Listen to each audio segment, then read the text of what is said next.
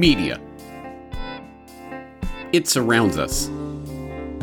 We live our lives in it and through it. We structure our lives around it. But it wasn't always this way. So how did we get here? And where is the media technology that increasingly governs our lives taking us?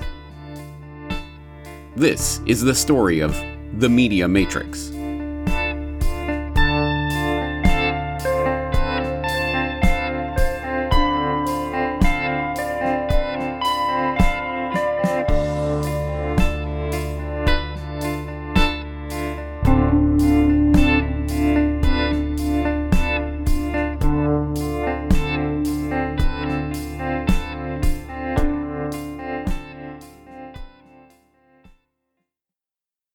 At the dawn of the 21st century, if you saw anything, read anything, listened to anything, it was more likely than not placed in front of you by one of the handful of companies that controlled the major television and radio networks, newspaper syndicates, film studios, and music companies.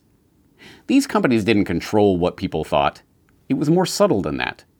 These companies controlled what people thought about.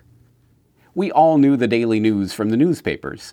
We all heard the latest Billboard chart topper. We all saw the latest episode of Must-See TV. We all knew about the latest Hollywood blockbuster. Even if we managed to avoid these media ourselves, we knew them anyway from cultural osmosis. Yes, by the year 2000, we had arrived at the pinnacle of mediated reality. The media oligopoly's control of society was complete, and nothing could ever come along to change it. And then, something did. We're riding on the internet, cyberspace, set free. Hello, virtual reality. Interactive appetite, searching for a website, a window to the world, got to get online. Take a spin, now you're in with the techno set. You're going surfing on the internet. Given that the only thing people can agree on these days is that the internet is ruining society, it's difficult to remember that the general public's introduction to the World Wide Web was accompanied by a torrent of hyperbole and over-the-top enthusiasm that would make a pimply-faced teenager blush. The internet was going to solve all of our problems. It was going to democratize information. It was going to give a voice to the voiceless. It was going to bring the world together. And, most importantly, it was going to help us order pizza without having to pick up our phone.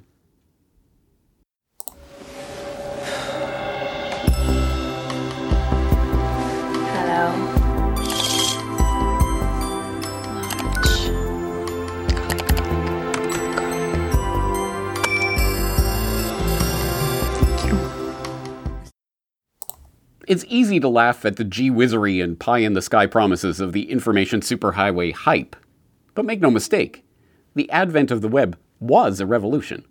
It did upend the economic model that had given rise to the media oligopoly in the first place, and it did give a voice to countless millions around the globe who would never have been heard at all if it weren't for the advent of new media platforms.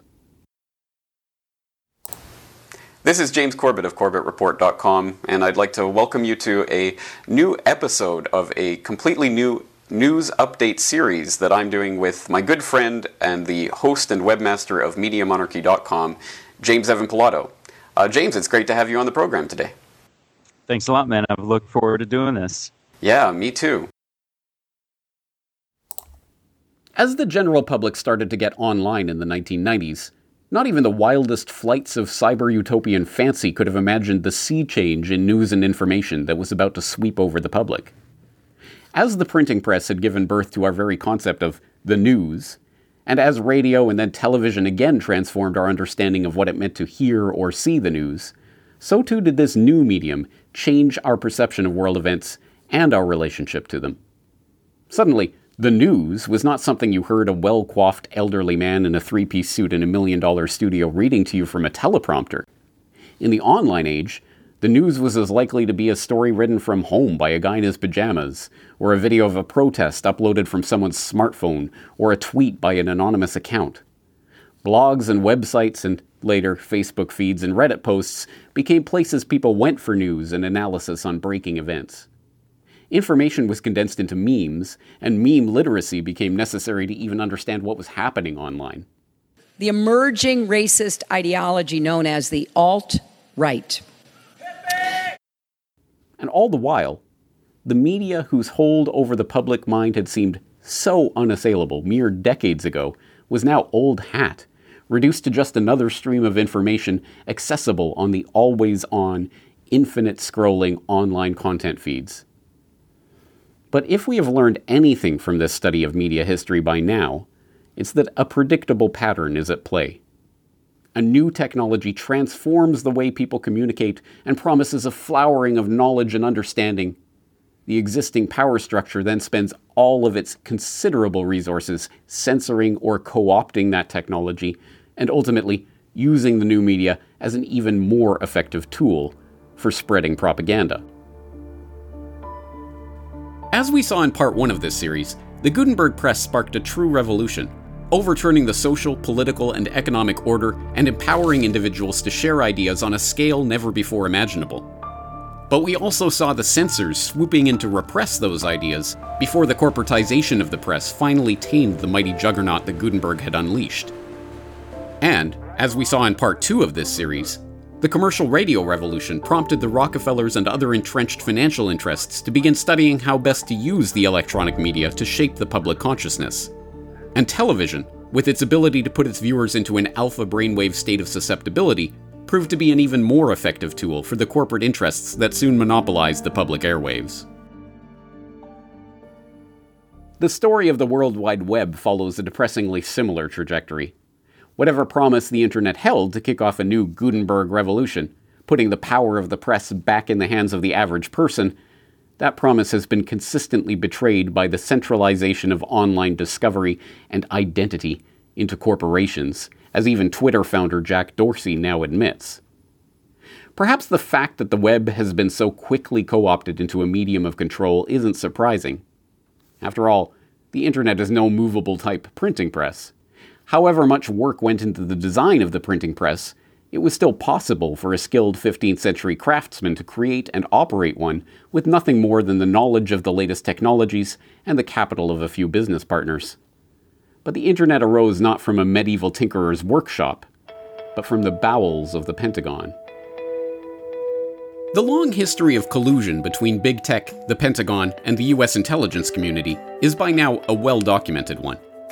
The story leads from Silicon Valley, home of big tech and the site of much of the research that helped birth the personal computer revolution and the internet, through Pentagon research grants and In-Q-Tel investments, to the development of the ARPANET, the birth of the internet, and, eventually, the rise of Google and Facebook and the World Wide Web as we know it today. The result of that history is apparent to all by now. A medium that should be the most participatory medium ever invented has become a web to trap its audience in an infinite scroll of social media distraction, one designed specifically to keep its users seeking the scientifically scheduled hit of their next dopamine reward. If the thought process that went into building these applications, Facebook being the first of them to really understand it, that thought process was all about how do we consume as much of your time and conscious attention as possible. And that means that we need to sort of give you a little dopamine hit every once in a while because someone liked or commented on a photo or a post or whatever. And that's going to get you to contribute more content, and that's going to get you, more likes and comments. I mean, it's a social validation feedback loop that it's like it's exactly the kind of thing that a hacker like myself would come up with, because you're exploiting a vulnerability in human psychology. And I think that the inventors, creators, and it's me, it's Mark, it's the Kevin Systrom at Instagram, it's all of these people, understood this consciously, and we did it anyway. The results of big tech's media experiment are now in. The would-be social engineers were successful beyond their wildest expectation. The zombie apocalypse has already happened. In its wake lay the increasingly mechanistic automatons of the social media revolution, eschewing the dull world of human interaction for the cyber world of likes, shares, and dopamine rewards. The smartphone has become the digital god of the zombie hordes, demanding we bow down in prayer at every free moment. Perhaps most frightening of all is the astonishing speed with which this revolution is taking place. As transformative as Gutenberg's press was, it took decades for the technology to propagate out across Europe, and it took centuries for the effects of that technological upheaval to play itself out in the body politic. The electronic media revolution took the better part of a century of development from its earliest iteration, the telegraph, to its introduction to the average person's living room in the form of radio sets, and, later, televisions. But the online media revolution has happened with astonishing speed. In the span of 1 decade, smartphones went from curious novelties to ubiquitous items, and they are now on the cusp of being made mandatory for participation in everyday life. This incredible change is already manifesting in a world of profound and rapid dislocations in every facet of our lives: political, economic, and social. So where is this revolution taking us? Can we learn to navigate this new world of nearly constant mediated experience? Should we? To answer that, we need to look at the nature of media itself.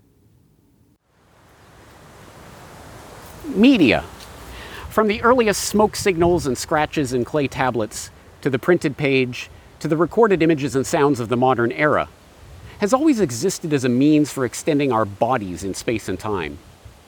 The written word is an extension of our mind out into the world, allowing people in far distant places and far off times to read our innermost thoughts. The phonograph was an extension of our voice.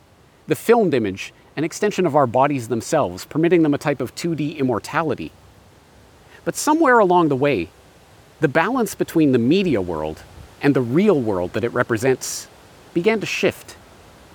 We went from this world to this world, where most of what we see, most of what we hear, most of what we think we know about the world comes not from the people and places that populate our direct lived experience, but from mere representations. We have our friends, of course, but we also have friends. We have neighbors, but we also have neighbors. We have something better than real life. We have reality TV. We have entered the world of the simulacrum. La fin, finalement, aussi du réel. Et puis, mais dans la définition moi, que j'ai du réel, au sens où j'ai dit, c'est-à-dire faire advenir un monde réel, c'est déjà le produire, c'est déjà quelque chose comme un simulacre. Pour moi, le réel n'a jamais été qu'une forme de simulation. Le principe de réalité c'est la première phase, si on veut, du principe de simulation, quoi.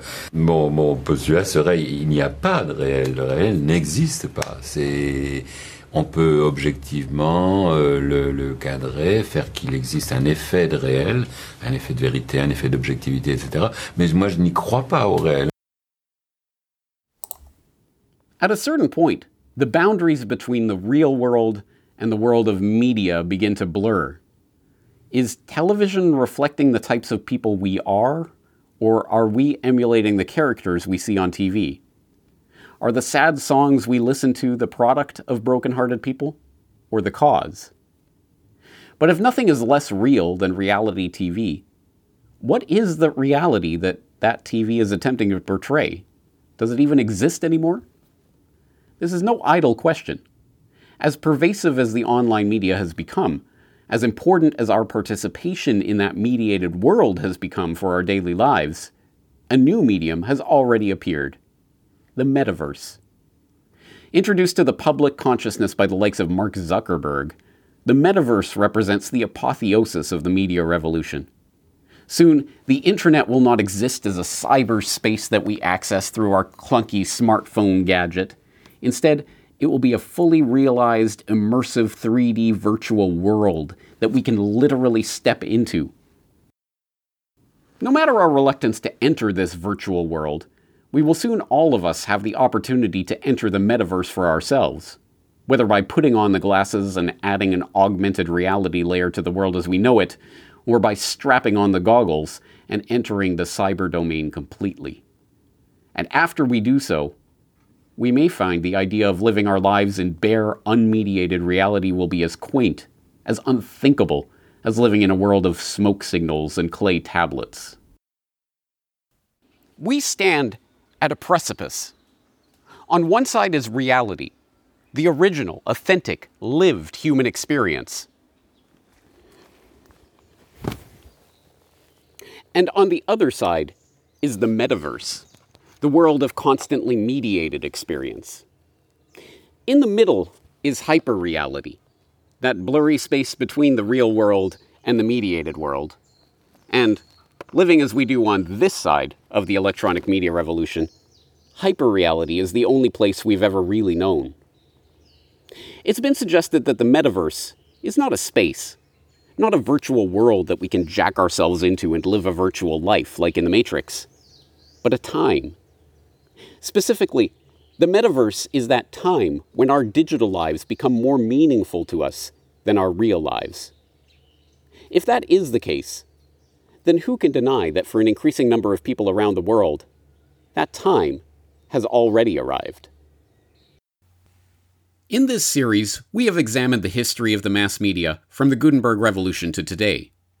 But if we don't understand that history, then we will be like the ignorant masses identified by George Santayana, condemned to repeat a past that we cannot remember. From one perspective, the history of media is merely the story of the development of the machinery of communication. The movement from the printing press, to the telegraph, to the radio, to the television, to the internet, to the metaverse, is a story of technological progress, and each new technology brings us closer to the ideal of total communication. But there's a more fundamental perspective, one that sees media not as a technology, but as the expression of our need as human beings to connect with others, to fight off our original state as beings cast alone and naked into the world through communion with others. But as our technology of communication begins to create its own world, and as we increasingly place ourselves inside that media world, we would do well to ask ourselves, at what point do we lose our essential nature as human beings? Once we're jacked into the metaverse, are we still Homo sapiens?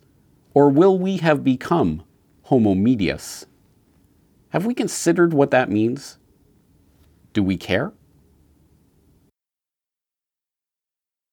Perhaps it's no surprise that the curved mirror of the Gutenberg conspiracy has led us here, to the black mirror at the doorway to the metaverse.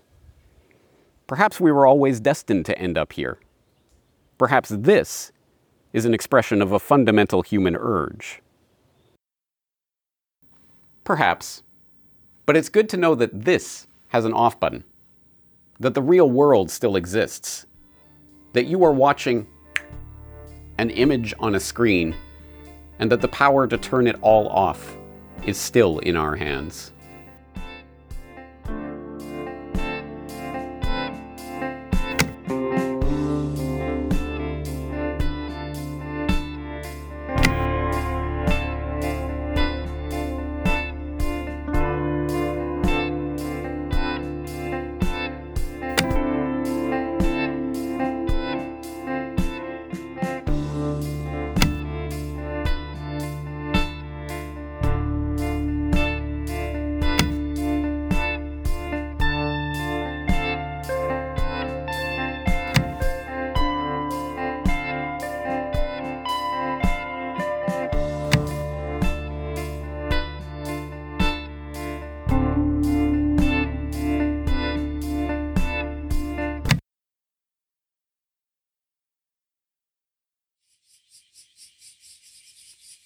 Hello, friends. James Corbett here, CorbettReport.com, the writer, director, and presenter of the Media Matrix documentary, which you just finished watching. And if you did just finish watching all 3 parts of the Media Matrix and sat through the end credits to arrive here, then I'm going to go out on a limb to venture to guess that you, like myself, think that this is an incredibly important topic. And if you do have a thirst for more knowledge about this topic, boy, do I have some ideas for you. First of all, please go to corbettreport.com/media, where you can find the audio and video downloads of the entire Media Matrix series and a complete hyperlinked transcript of the entire documentary. Completely for free, no strings attached, you don't have to sign up for anything. It is simply there at my website. So you can take this information, study it, follow the links to all of the things that I talk about, because I cite all of my sources, and you can go and find more information about this. If you would like a physical, hard copy of this documentary, you can do that as well. You can go to newworldnextweek.com, the link will be on the screen here, and you can purchase a physical, hard copy of the Media Matrix DVD, which contains not only the 3 parts of the documentary, which you just finished watching, but also a 25-minute sneak preview of my Mass Media A History online course. Because, yes, that's right, in addition to this documentary, I did a 6.5-hour online course on this very topic, which delves in much greater detail into the people, places, events, and perhaps most importantly, the ideas behind this documentary. So if you would like that, you can also go to newworldnextweek.com and you can purchase the online course, which is a digital download, and you can start taking that course today. It consists of 3 lectures, which you get the audio and video of each of the lectures, as well as a transcript, a hyperlinked transcript with everything that I say in the entire 6.5-hour lecture series, and of course links to all of its sources, and a study guide for each lecture lesson. So again, there's a lot of information to dive into there. Now, I should say that for Corbett Report members, that is subscribers of the Corbett Report website, you get 25% off of your purchase of any of my media, including the DVD, including the Mass Media A History online course, by entering the subscriber discount code when you check out at newworldnextweek.com. If you're a subscriber and don't know what the code is or how to find it, please get in touch with me. I'm happy to help you out with that. But even if you are not a Corbett Report member, you can still get a 25% discount on the Mass Media A History online course from the DVD itself. In that sneak preview I'm talking about for the online course, it contains a discount code that you will be able to use to get 25% off the purchase of the course if you buy the DVD. So, there's a lot of information to take in there, and there's a lot more information on this subject, as I guess you probably already know. So if you want to start diving into it, those are a few places that you can go, and I hope you will check that out, because, again, I think this is an incredibly important topic for all of us. That's it for right now. I'm James Corbett of the Corbett Report. I hope to see you over at my website, and I hope to see you in class.